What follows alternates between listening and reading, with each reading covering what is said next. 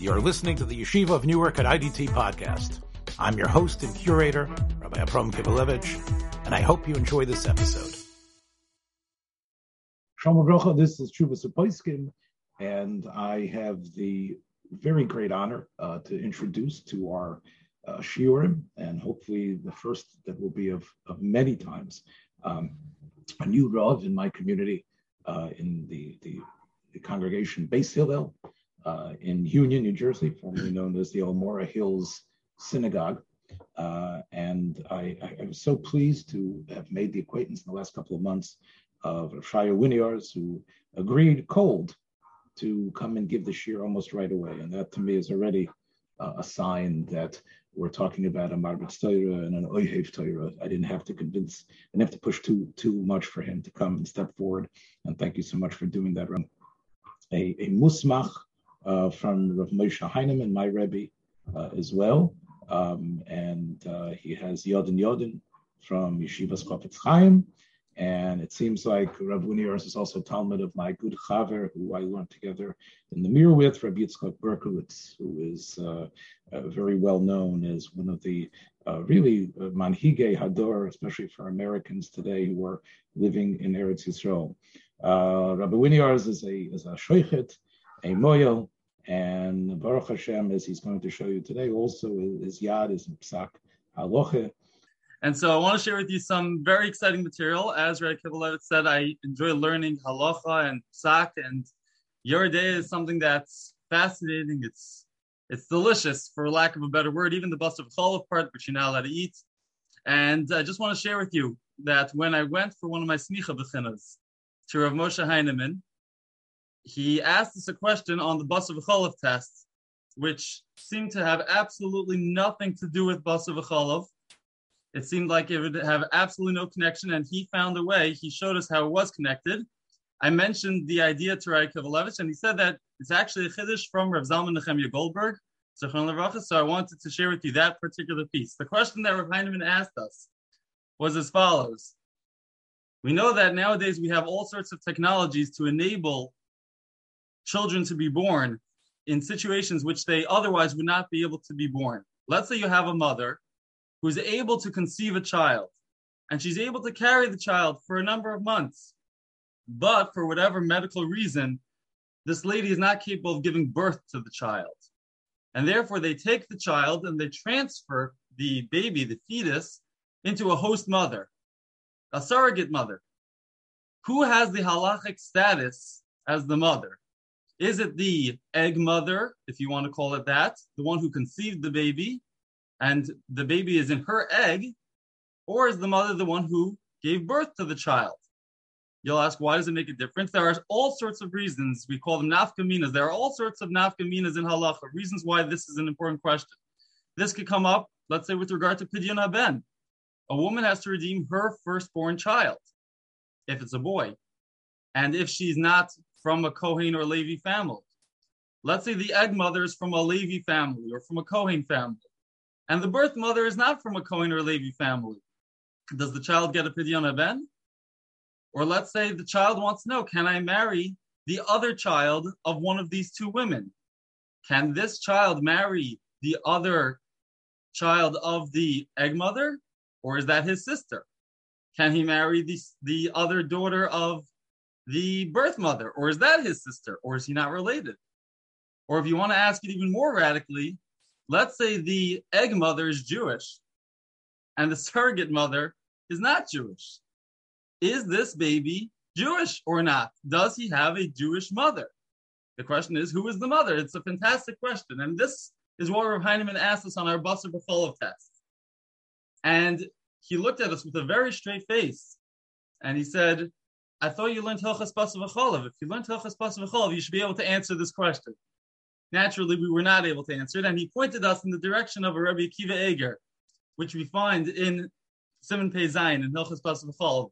And even though we might not get to a very definitive conclusion in our time, the short time that we have, it's very beneficial to just see and get that chizuk that everything is in the Torah. As we develop the technologies, we have to know how to paskin regarding these technologies, and the answer is always found somewhere in the Torah if only you could find it. Cholav treifa, milk that comes from an animal which is a treifa. What is a treifa? A treifa is an animal which has a mortal defect, which means that it will not live out the year. This animal is not able to survive for another year. And that is a status that makes the animal not permissible to be eaten. And so the halacha is that it is not considered something that's mutter to eat. Now the question is, what about the milk that comes out of this treifa, the milk that comes out of this animal? Is the milk that comes out of a treifa par of milk, or is it milchik milk? Is it dairy or is it par? What type of question is that? So let's explain some background. The pasuk in the Torah says, "Lo savashla gediba chalev imo." You're not allowed to cook meat with chalev imo, milk that comes out of a mother. And so the Gemara says, why does the Torah have to say the word imo, milk of a mother? Why doesn't the pasuk simply say you cannot cook meat with milk? So the Gemara answers that the truth is some milk can be cooked with meat. Some milk is parv. The only milk that the Torah considers to be milchik, dairy, is milk that comes out of a creature that is capable of being a mother. The Gemara calls it ru'ya lios ein. If an animal is able to be a mother, then that animal produces dairy milk. If the animal is not capable of being a mother, then the milk it produces is parv milk. And so Rabbi Akiva Eiger says that when it comes to a treifa is an animal that we know, we have a Masorah, the Chazal knew the science, is that a treifa cannot conceive a child and then give birth to that child. Technically, a treifa can conceive a child. An animal with a mortal defect is able to become pregnant, but it's not capable of taking that newly conceived baby and giving birth to it. If that's the case, then perhaps you can say that that animal is not able to bear that child. It cannot be the mother of that child. And therefore, one can suggest, Rabbi Akiva Eiger says in the context of basar v'chalav, that the milk that that animal produces is parv. It's not considered milchiks. So, Rav Zalman Nechemia draws out from this suggestion of Rabbi Akiva Eiger that when you're discussing a surrogate mother, and you want to know, is the surrogate mother the mother of the baby, or is the egg mother the mother of the baby? Look at the discussion in Basar v'chalav regarding chalav treifa. We see that the milk that comes out of a treifa is not considered milchiks, Rabbi Akiva Eiger has suggested. And if it's not milchiks, that's because it's not called a mother. Well, why is it not called a mother? It is capable of being pregnant with the baby. It is capable of conceiving the baby. It's capable of being the egg mother of the baby, but what is it not capable of? This treifa is not capable of taking that newly conceived baby and giving birth to it. If so, the fact that Rabbi Akiva Eiger would suggest that if it can't give birth, you can't call it the mother with regard to milchik milk or parv milk. Similarly, one can say that if a woman is able to conceive a baby, but she's not able to give birth to the baby, then that would make it that she cannot be called the mother. The birth mother is the mother. Only one who can give birth is the mother, but simply being able to carry the baby and to be pregnant with the baby, that would not be sufficient. So as of now, that would be the resolution to our shaila about surrogate mothers. Who's the mother? The answer is the birth mother. Milchiks, in spite of the fact that the treifa is not capable of giving birth, it must mean that giving birth is not a prerequisite. Thank you for the correction. It must be that giving birth is not a prerequisite for parenthood. It must be that pregnancy is sufficient to give the name of parenthood. And therefore the egg mother would be the mother in the surrogate mother case. So we would draw that parallel and say that treifa's milk being milchiks would equal the assumption that the egg mother gets the name of parenthood, even though she cannot give birth. So if the egg mother was Jewish and the surrogate mother was not Jewish, which is often the case in the real world, those who are offering, they sign up on these registries to be a surrogate mother, they're often not Jewish. And they're doing it for either a fee or for whatever which purpose.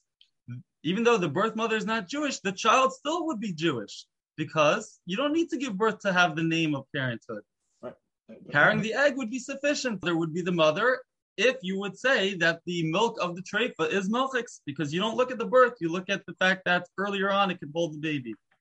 Hey, can Can I ask a quick question? Yes, please. As far as the egg mother, is she being artificially inseminated? So she's actually getting pregnant. Well, we're dealing with the assumption that whether it's artificial or through intercourse, the point is that it would be her egg. It came from her egg, whether it happened in the lab a fertilized egg. Right. Ready whether to it was go. fertilized inside or outside, either way, it would be that it's her egg, and therefore she would have that possibility. So Rabbi Akiva continues, and he says, let's flip. Perhaps we could bring a raya from the Gemara in Sanhedrin, the Gemara in Ben Sora and Mora. For those who have learned the Gemaras in Sanhedrin about Ben Sora and Mora, we see that there's only a 3-month window during which it's possible for a boy to become what the Torah calls a Ben Sora and Mora, from when he turns 13 until he's 13 and 3 months. So the Gemara says, why is that the only possibility? Before he's 13, he's not bar mitzvah. Before he's 13, he's not held accountable for his actions. Once he's 13, he's accountable and he's able to become a Ben Sora Mora. But once he turns 13 and 3 months, it's too late for him to be called what the Torah terms a ben, a son. Because after 3 months, after his bar mitzvah, he's capable of being called an av. He's able to be called a father. How's that possible? How could a boy be a father 3 months after his bar mitzvah? A child, somebody who's under bar mitzvah, is not capable of impregnating anybody. Katan eino molid. So the Gemara says it's true. When he's a katan, he cannot impregnate anybody. However, it's possible on the first day of his bar mitzvah, on the first day after his bar mitzvah, that he would impregnate somebody. 3 months later, the woman that he would impregnate would reach the stage of hukar ubra. The child will be recognizable. We know that until the first trimester is over, it's not considered visible. Even if a woman starts growing a slight bit after she becomes pregnant, it's not considered a significant showing until after 3 months. After 3 months, at that point, hukar ubra, he's no longer called a ben, he's called an av, he's called a father. And therefore, you can't give him the term ben Sora Mora. He's no longer a ben, he's no longer a son, he's an av. Even if he didn't actually impregnate any lady on the first day after his bar mitzvah. The point is that he's roi lios av. He's capable, in theory, if he wanted to, of becoming an av 3 months after his bar mitzvah, and therefore he cannot be a ben Sora Mora 3 months after his bar mitzvah. Only for those 3 months does he have that possibility of becoming a ben Sora Mora. Rabbi Akiva Eiger says you can show from here, from this Gemara in Sanhedrin, at 3 months after his bar mitzvah, the baby's not born yet. The baby's merely inside. The baby is a fetus. It's in the egg, but it hasn't yet been born. And yet the Gemara says that he would be considered an av. The Gemara is saying that we would give him that title of being a parent. He would be considered a parent even though the baby's not born, even though the baby's merely inside. And that's enough to give the shame parenthood, the name of parenthood on him. If so, let's talk about milchiks and fleishiks. A treifa is, you're able to say that treifa is able to carry a baby. It's true, it can't give birth to that baby, but it's able to carry it. And so if it's able to carry it, then give it the name of a mother. That treifa can be called a mother. If so, the milk of the treifa is milchiks, because of the fact that this animal is able to carry it. Just like the Ben Sora Mora, you're able to call him an av, as long as the baby is being carried, even if the baby is not actually born. So too with regard to a treifa, it's able to carry it. It's able to conceive it. It's just not able to give birth to it. And so therefore you can't call it a royalist aim. You could call this mother, this treifa, capable of being called a mother, and therefore her milk is milchiks. And if that's the case, we could draw Rav Zalman Nechemia, Rav Heinemann, they draw out from here that in this case you would assume that the egg mother is capable of being called a mother because of the fact that she's able to hold on to the baby. You're right, she can't give birth to the baby. But we could say that the mother of a fetus is considered the mother. The egg mother is able to be considered the mother. So you have a raya from the Gemara in Sanhedrin that you could follow the egg mother. The treifa's milk is not milchiks. Maybe really the treifa's milk is actually parv. What do you do with the Gemara in Sanhedrin? So Rabbi Akiva Eiger says maybe the only reason why the Gemara in Sanhedrin is suggesting that this boy is capable of being called a parent, he's a father after 3 months, is because we're dealing with the presumption that the baby will be born eventually. Most babies that are in a womb eventually are born. Immediately volleyed, as Rabbi Akiva Levitch is pointing to in the words of Rav Zalman Nechemia. This child, we're presuming that this baby is going to be born. And therefore, it's almost like we could superimpose the future onto the present. Since we look ahead, if you want to use a pun, we're seeing that this child is presumably going to be born. And therefore, we say, since it's probably going to be born, it's right now already, he's considered a father. The father of a baby who's in embryo, in utero, is already considered a father. And therefore, he cannot be called a ben Sora or Mora. As opposed to when it comes to a treifa is not oimedli valid. Perhaps you cannot say that the milk that comes out of a treifa is milchix, because the treifa is not called a mother. Oh, but the treifa is able to hold on to a baby. It's true the treifa can hold on to a baby, but it's not osly valid. It's not presumably going to give birth. As a matter of fact, it's not capable of giving birth. It's not able to eventually give birth to the child. And therefore, you could draw a distinction between the Gemara in Sanhedrin and the question of the Chalav Treifa. Just because of the fact that the Gemara in Sanhedrin says that we allow the present pregnancy to give parent status, doesn't mean with regard to Basar v'Chalav that we would say that the present pregnancy can give parent status. They're not comparable cases. Because in one case, the child is presumably going to be born. In the other case, the child is not going to be born. So you can't draw a comparison. So Rabbi Akiva deflects the proof from Sanhedrin. And again, let's turn back to our case about the surrogate mother. Which case is the surrogate mother compared to? Is it more similar to the Ben Sora and Mora? Or is it more similar to the Treifa, the way Rabbi Akiva is presently understanding it? The Ben Sora and Mora eventually will give birth to the child. The egg mother, in the case that we were discussing, is not eventually going to give birth to the child. And therefore, really, you cannot compare that just simply because pregnancy determines parenthood by Ben Sora and Mora. That does not mean that pregnancy determines parenthood by a surrogate mother case. The egg mother would not be considered the mother. Only somebody who is going to eventually, presumably, give birth would be called the mother. And therefore, let's take the other side. The egg mother is not the mother. The surrogate mother is the mother. And therefore, if the egg mother is Jewish and the surrogate mother is not Jewish, the baby would be not Jewish, according to this present stage of Rabbi Akiva. A total 180 turn. We've been assuming up until now, Rabbi Akiva has been assuming up until now, that if you would decide, by dint of whatever proof, that the milk of a treifa is milchix, then that would equal the assumption that the egg mother is the mother. That's what we've been assuming, because we've been saying that the milk would only be milchix if you follow the pregnancy. And if you follow the pregnancy, then the egg mother is the mother. So we've been assuming that if you want to make it like an equation, it would be saying that chalav treifa's milk being milchix would equal the assumption that the egg mother is the mother. However, now we could turn that on its head. It's able to be flipped around. So that could unravel. Rabbi Akiva says that we've been saying all along that a treifa cannot conceive and then deliver that baby. It can conceive, but it can't conceive and deliver the newly conceived baby. And that's true. However, Rabbi Akiva says, I uncovered a source in the Sefer Isser V'Heter, an ancient, older Sefer Isser V'Heter. And the Isser V'Heter says a fascinating idea. He says that a treifa, which becomes pregnant before it became a treifa. An animal developed a mortal defect, but it developed it while it was pregnant. It already became pregnant, and then only subsequent to becoming pregnant, it developed its mortal defect. That type of animal could give birth. We always assume treifa cannot give birth. That's true. This Vector says only when it conceived the baby after it got its mortal defect. But if it became pregnant first and then it got its mortal defect, this Vector says apparently he looked into this matter and he researched it, or he had it as a tradition, then the animal could give birth.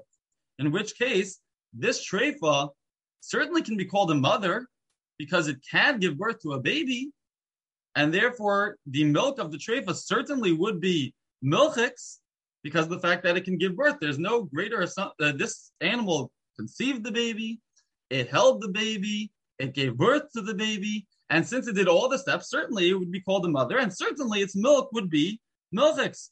However, even though the milk would be considered milchix, that does not necessarily translate into the assumption that the egg mother, in the surrogate mother case, would be considered the mother.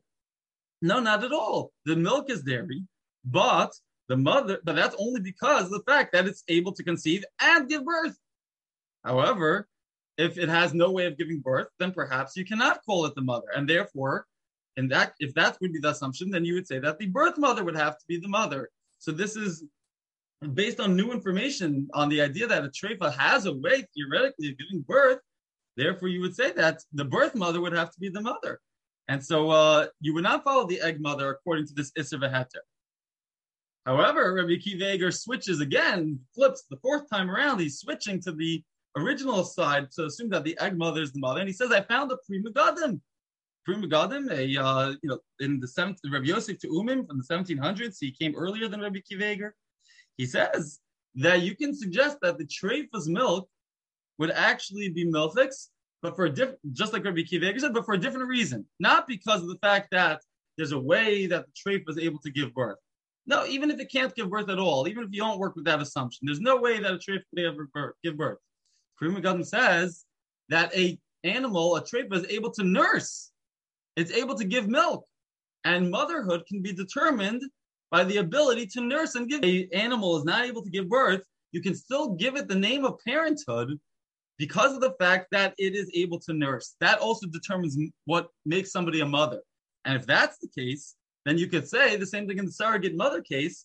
Even if a lady is not able to give birth, she's merely able to conceive the baby, maybe you could give her the name mother because of the fact that she's able to nurse. A woman is able to lactate and give birth and nurse, even if she didn't give birth to the baby. There are ways of artificially stimulating lactation. But then again, I would point out, and I don't think Rav Zalman Nechemia points this point out, I don't think Rav Heinemann mentioned this, that both mothers are able to nurse. Both the egg mother and the birth mother are able to nurse. They're both able to lactate artificially. And if that's the case, then ostensibly, you would be able to call both of them the mother, and that would create a ridiculously impossible situation. I suppose with regard to marriage, you could say that they're both the mother, and therefore he can't marry the sister from either mother. But with regard to Jewishness, Judaism, would you consider this baby Jewish? It's an impossible thing. He's born from a Jewish mother and from a Goyish mother. He has two mothers. It doesn't seem to be that it can be resolved. If you go with the Pri Megadim's assumption that the milk is milfix, not because of birth, but rather because of nursing ability, that would make it that this source proves inconclusive with regard to whether or not the surrogate mother or the egg mother is the mother to determine Yiddishkeit and Judaism. So it seems that this source is not really able to be used as a definitive sak, even though it seems that it definitely points to it. But I guess it would depend on if you would pass him like the Pri Megadim or not. Rabbi Akiva Eiger does not definitively pass him like the Pri Megadim. As Rabbi Kivelevitz pointed out, Rabbi Akiva Eiger quotes the Pri Megadim and then says tzarechiyim. You have to look into it further, which means that he's not comfortable putting his stamp definitively to say that that's a good source. It seems like it's a debatable point. Would nursing be able to determine parenthood? That's not the conventional assumption. Conventional wisdom is that either conceiving or giving birth to the baby is what determines motherhood. In which case, you can either bring a proof from Ben Sora Mora, or you could deflect it, just to review, or you could say that, like this of a heter, that there is a way that a treif was able to give birth if it became pregnant before it received its mortal defect. And therefore, since there are studim, there are ways to go this way or that way, it would seem that perhaps this wouldn't give us a definitive proof. So as I began, I will end that I'm not here to give up psak because this does not seem definitive, but I do think that it's something worthwhile to learn, not only to further deepen our understanding of halacha and the sugya, but also to gain an appreciation for halacha, how halacha that is found and paskind, even though we have developing technologies and we have new things that never existed before, but we're able to look back at previous cases and draw parallels. It's something that is so beautiful and so meaningful that our Torah will never be obsolete. Nechemia is due, and you can see Rav Zalman Nechemia, interestingly, in his mimer, is mashmit that Pri Megadim, and that's the reason why I was looking for it. But Rav Zalman Nechemia, and I just want to go back just to make a davar sholem, if I could for a minute or two, that he wants to say that when you have an isha treifa and you have today's technology, like I said before, to put it into a bar kayoma, and we know that baby can now come lidei leda, even though that ibur needs the scientific process. So he wants to say, Rav Zalman Nechemia, that even if you hold that a treifa is ein sofely hivaled, but maybe here, because there's a way to get that leda happen, in other words, not that you're the molid, but this baby will come lidei leda. Maybe this could work. And you can see over here of Zalman Nechemia is clear. Like, what's the yesod that if it dies? In other words, if the pshat is that when the baby is born, so right, that's megala that you're the mother. Is that the pshat? Or maybe the pshat is that if the baby can't be born, and therefore, even though something was alive, growing inside, but it can't really live, it's like a nephil. So if it's a nephil, so therefore, if all you can give birth to is nephilim, if what happens with your pregnancies are that a nephil comes out of it, then we can't call you a mother, despite the fact that the process of what usually begins birth is there. So Rav Zalman Nechemia holds that logically you would say that the chesaron in an uber is because birth can't happen. And that's what he says, that even according to Rick Weger's other tzad, it's because it's eino roi livoled, so you can't call that a motherhood, even though conception occurs. But he says, now that we have this process, so therefore you could say it's igli milsulam atreya, that this uber will not be a nephil. The uber will be born if we do this. So we can see over here, Zalman Nechemia seems to say that the aim that the uber, the one that conceived it, would be what? It would be nechsheves la'aim, benachayim, to say that type of places and understanding, that's what we need to encourage in our young Rabbanim and Poskim, the ability not to get, again, the technical details are fascinating, but sometimes what they do is they clamp us too deeply to the facts on the ground and don't allow us to soar into the areas where the halachic answers lie. And I think that's what your shir here today, I think, is an indicator of how you need to have shlita, not only on the real mitzias, but also about to allow the idea to develop and spread and find the essence. But to be able to give it over the way you did, I think, is a raya that you can conceive of the idea and also bring it through the birth canal, so to speak. All right, yes, thank you so much. Thanks for joining us for another episode from the Yeshiva of Newark at IDT Podcast. Be sure to subscribe on your favorite podcast app so you don't miss a single episode.